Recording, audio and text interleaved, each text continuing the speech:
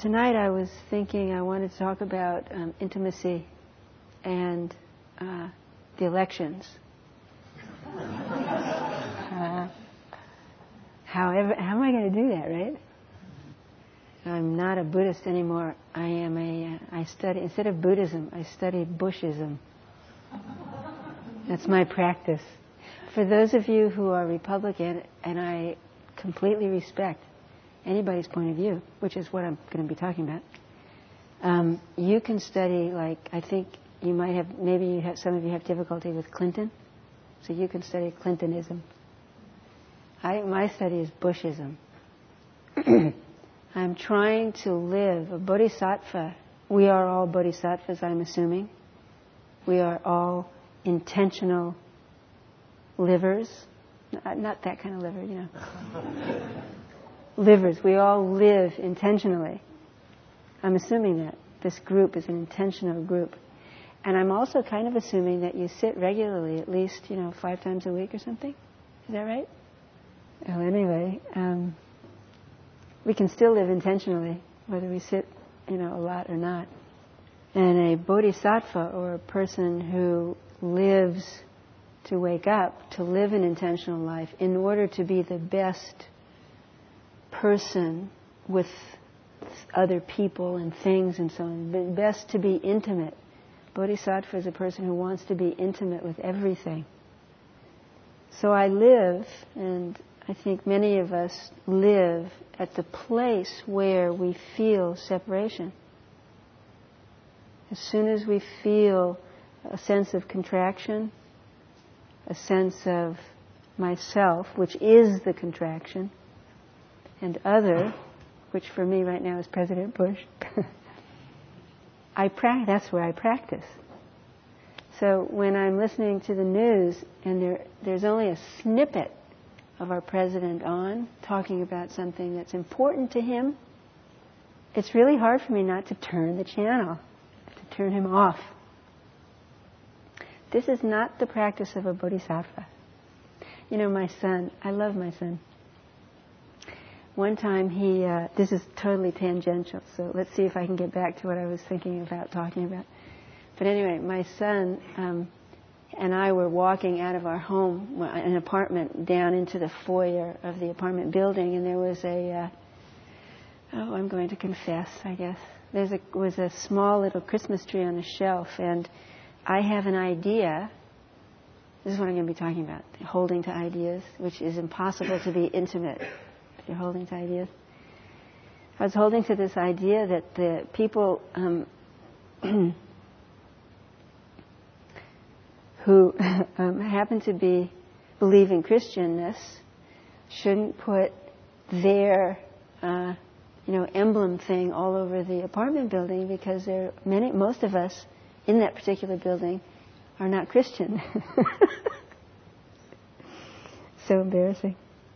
So what I did when I walked out the foyer with my son, Juan Carlos, walking behind me, I took one of the little round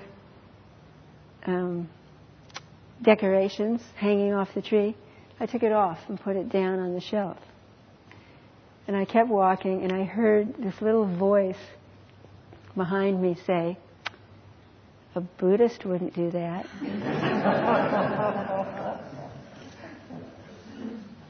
And he was right. So he's good for me. Because I want to live this intentional life, I want to walk the talk. I want to be what it is we're talking about. And one of the things that I vow is that when I feel a sense of separation, right away all my flags go up. What is happening here? And when Bush comes onto the TV, like I said, I feel this sense of separation. So I'm going to tell you a story. It's a very short story. It's a koan, actually. It's not a story. A student was talking to his teacher, and he told his teacher that he was going to be going on a pilgrimage. And the teacher said, "Why? Why are you going?" Was that a bird? Was that a bird? No? Was it the train again? No. Why are you going on the pilgrimage? And the student said, I don't know.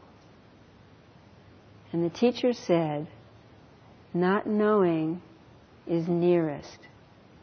Or sometimes it's translated as, not knowing is the most intimate. I'm going to ask you guys later what you think intimacy is. So, get ready. Not knowing is the most intimate. Why? Because when we have any idea, when we hold to any idea, already I am here and something else, other, is over there. Has to be that way. All concepts create duality. One time I was having Dokusan with a very good teacher. His name was Eko Narasaki Roshi. Can you hear me? Thanks. Eko Narasaki Roshi, and we were studying concepts. Concepts are really important to clearly know about because they catch us all the time. And it's through concepts that we create a self. Not even create a self, maintain a self. The self is an idea that we impose on this conglomeration, as you know, the skandhas and so on. So I was studying what a concept was, and I really thought I really had a lot of ideas about it. So I went into Dokusan. Do you know what Dokusan is? It's one-on-one teacher, student. We meet. It's very intimate. It's a great thing to do. So he didn't speak English, so there was a translator to my left. So I was looking straight at the teacher, and I was telling him all of these ideas I had about all of these knowings, these insights that I had about concepts, conceptuality, and how terrible it was and everything. And then I was going on and on and on, and after about 10 minutes, and this guy was translating for me, and after about 10 minutes I ran out of my insights, and I just sat there. And then he said something, japa, japa, japa, japa, and then that was it, and then the translator translated, and what he translated was, concept level is superficial. Don't be bothered by it. And that was it. It was done. Over. That was all my insights were gone. Because fundamentally, everything that passes through the mind, and it does pass through, is either a concept, a feeling, or some kind of sensation. And if we are not to be bound, if we are not to be separate, if we are not to be contracted in our little selfish, if I may say, separate world, we have to let go of concepts. We have to see through the reification of my point of view. So you know, when we study the mind, at first, I think I'm telling you things you already know. At first what happens is that we grab onto everything that passes through and we believe it. This is the place my son is at right now. But he's beginning to wake up.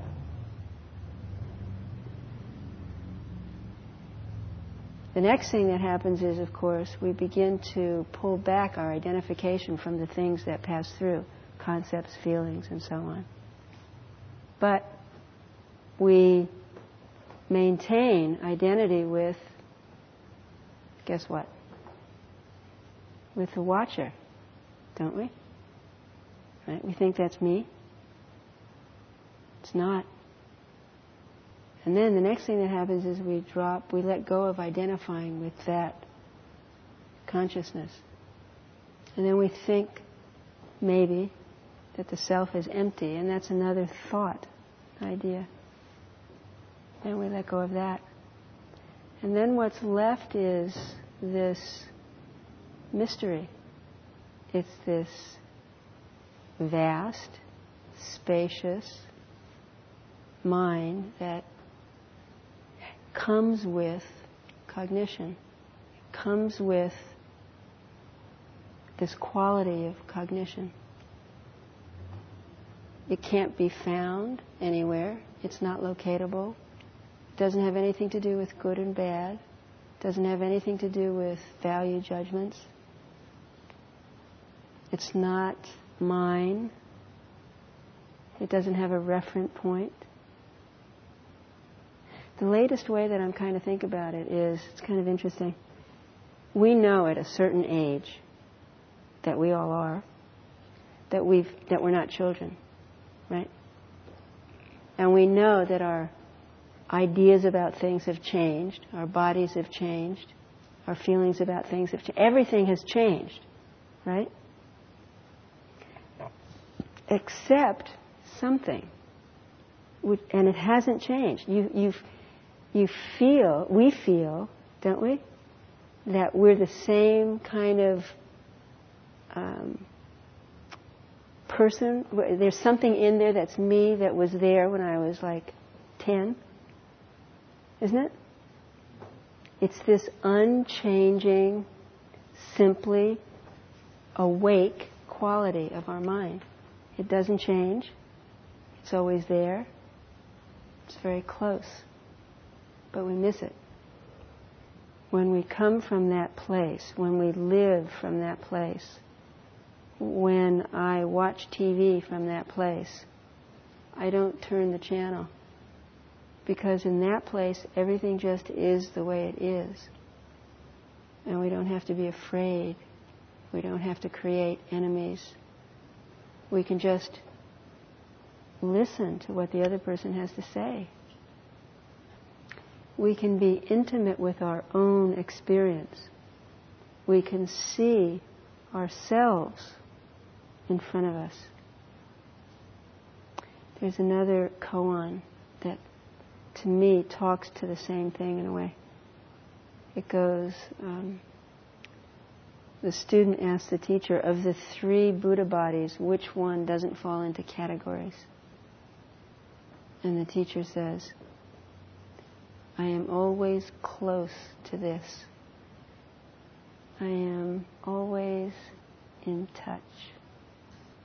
I am always here, open, awake, intimate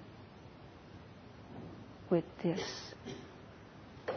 When I'm home, my apartment, I try to practice this intimacy. Even when I'm alone. I can cook dinner in like 10 minutes. I'm really good at it. I'm really fast. But when I remember to practice this practice, it's not necessarily that I slow down, but my body just completely opens up.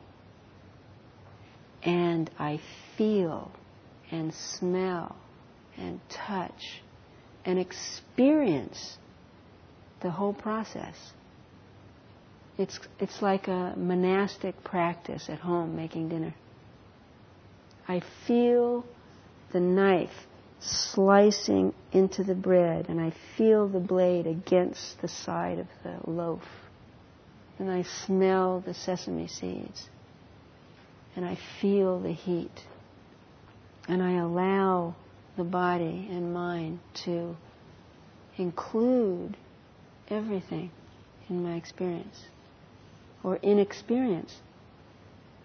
When that happens, I'm not experiencing. There's just dinner happening.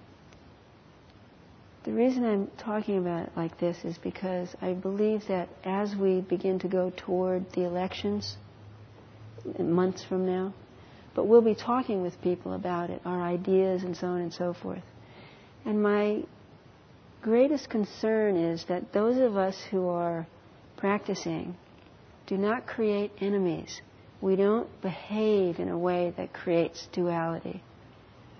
That we have to behave in a way that's exactly different from what happened right after 9/11. You know, when 9/11 happened, there were like, I think, 2 weeks and everybody was holding their breath. Do you remember that? It was like, maybe this is going to be different. It was so big.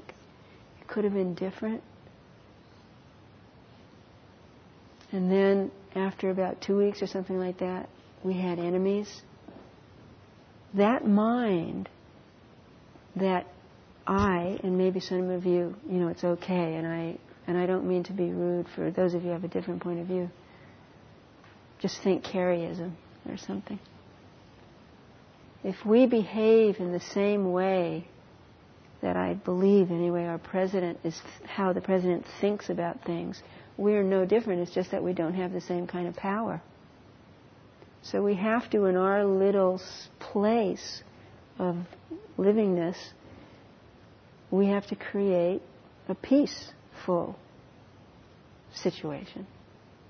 So not holding to points of view, having points of view, but not holding to points of view, not making other people wrong because of what they think and feel, but trying to really meet them intimately, open and listening to what it is they're trying to communicate. I think this is our practice as Buddhists. Wherever it is that we feel separation, that's where we practice. Because there's no such thing. We live one life, all of us. And that's what I have to say about that. So I'm just curious, from your point of view, what you would say, what you would say is intimacy. I live in a community, and it's kind of a little bit institutional, a little bit too institutional. So I'd like to know from people who don't live that way, from your point of view, what would you say is intimacy? Yes.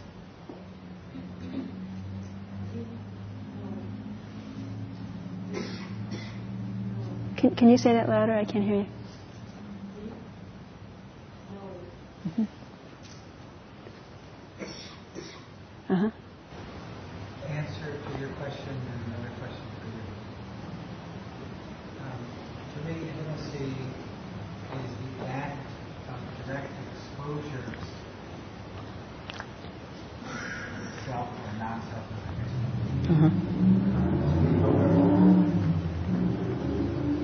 You have some people agreeing with you. And the question I would have for you is, in what way is this country different from Germany in the 1930s? Not necessarily the same degree and political circumstances. And the duty, hearing. The duty. Japanese word hearing. For right conduct in the face of people acting fearfully with large weapons. I have 4 children. They will live in an environment that has been created by fearful people. As you were speaking, and I appreciate what you just said, a thought came to mind, a feeling came to mind, a memory of Germany, 1939, fear of standing up, what is right conduct, when, and I don't even know if this is not still happening, when people of our community who are of Middle Eastern descent, Middle Eastern looking and so on, were being picked up and stuff. Did we do anything? Maybe we did, I don't know. I tried to see if there was something that could be done. That's one thing I wanted to say. And the other thing I want to say is I respect now, I think, how we're not afraid for no reason. And I don't mean terrorists and things like that. I mean much closer home.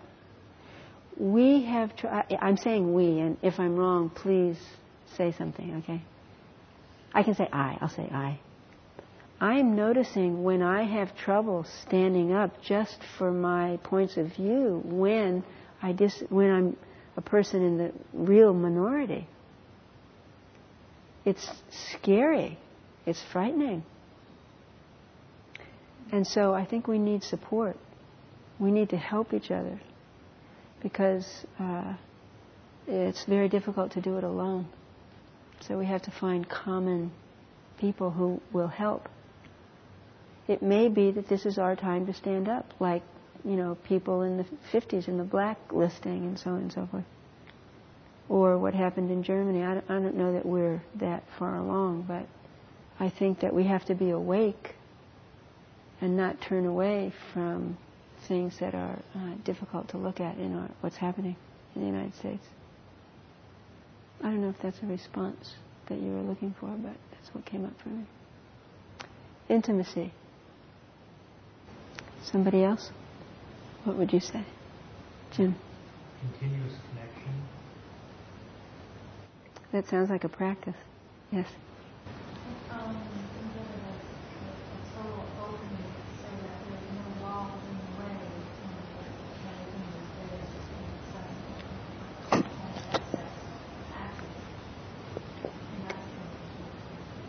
So that doesn't mean that it has to be pleasant. Is that right? Right? Mm-hmm. Don't you think you can be intimate with so many, unpleasant other people?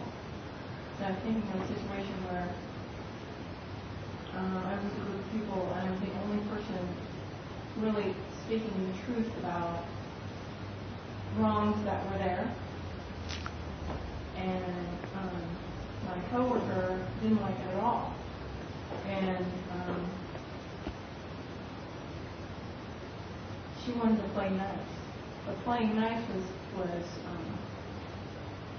not genuine. This has to do with right speech. And this is a wonderful, wonderful question. Is there a way of disagreeing with somebody that is 100,000% respectful? That's how we have to speak that way. It's not like this is... I'll tell you a story. When I was at Tassajara, we were studying something called Vasubandhu. And Vasubandhu is a person who tells us how the mind creates duality through concepts and how we reify those concepts. Okay? I couldn't get it. And so the night before, we were served formally in the zendo, in the sitting meditation hall. And at night, they served a bowl of miso soup. And I was sure, without question, it was not enough. That kind of soup at night in the middle of winter at Tassajara is the definition of not enough. And I was right. It's just that it's not an absolute. And that's what we have to get. It's not absolute. I deal with children that are disabled.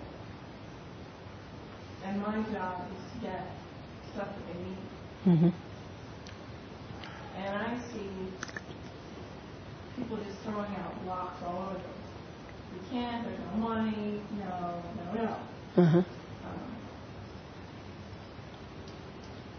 So, that's pretty difficult when I am right. I'll tell you another story. If I think I was right, I wouldn't be doing my job. I'll tell you another story. It's how you hold on. It's a question of grasping onto it. You can give the same opinion without holding on to it and making a right and a wrong. If you make a right and wrong, people are going to resist. No, because you're making enemies. Of course they're going to. I'll give you another story. I'll tell you another story. Can I remember? I did remember. Then it was gone. And it wasn't about the soup. I told you that already. Sorry. It was a good example. But the idea is we don't know what is the most helpful thing for people to wake up. and what is truly compassionate, unless we are really, really clear. And I'll tell you another story. When I was in Tassajara, I was the tenza, the head of the kitchen. And I knew that these people, to be in the kitchen, they would be the best crew and we would learn the most with these people. And I was on staff and I tried really hard because I knew I was right. That was going to be the way that we were going to get the food out the best. We were going to make these offerings to the community, and this was how we were going to do it. It was going to be a great kitchen. And the staff didn't give me those people. They gave me other people. They were wrong. They were really wrong. And then I watched what happened in the kitchen. And it turned out that these people learned more. Oh, I didn't quite tell you the whole story. But it doesn't matter. The punchline is the same. These people learned more that way than they would have learned if I had gotten what I thought was the right thing to do. I'm not saying that you're wrong. I'm just saying that we don't always know ultimately. So if we hold our opinions as if they're absolutes, we're going to create other absolutes, the opposite. If we hold our opinions lightly, it may take more time, other things may happen. It may be that the kids won't get their instruments. I was in a similar situation when I used to teach music, and they were slowly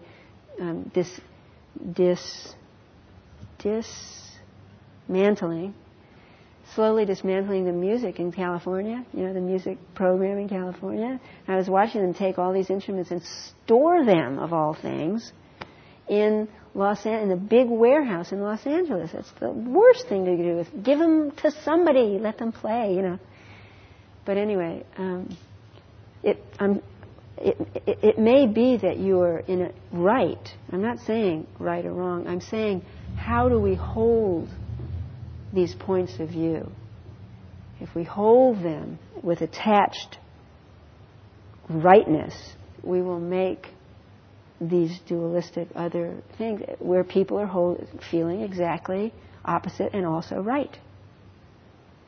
So when I see Bush on the TV, the first thing that comes up is, he's dead wrong. And I have to wait until my body processes those thoughts and the feelings that come right along with them.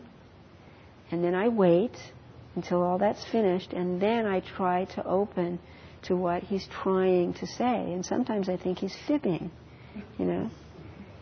But I'm trying to really at least be there to have the clearest picture of what is happening, to be in the reality that's really happening, not one that I've created by holding on to right and wrong. You don't see clearly when that's happening. Do you understand what I'm saying? So you have to try, you have to experiment. Say the same thing, but wait until the energy is gone and see if that's more effective. Yes? Gil has the same feeling about reaction. I guess there's I'm very uncomfortable with this evening's discussion. Mm-hmm.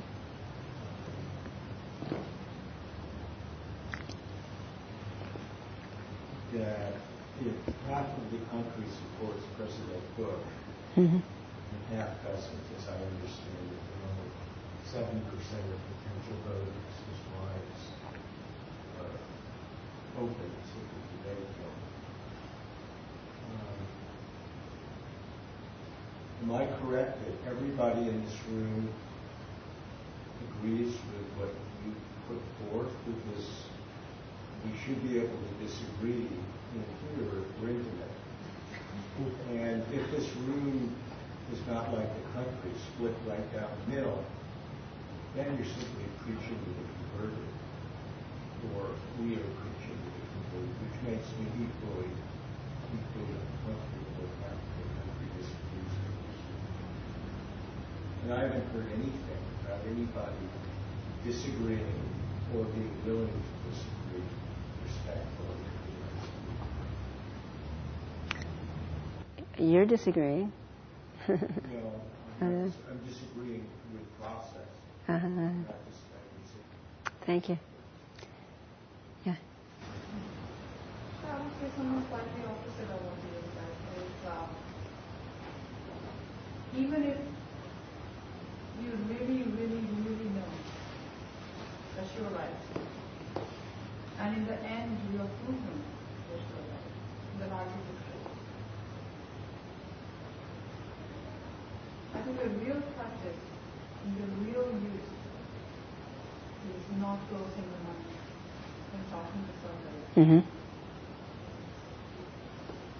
And that can be so much more transformative than the particular argument or particular content Right.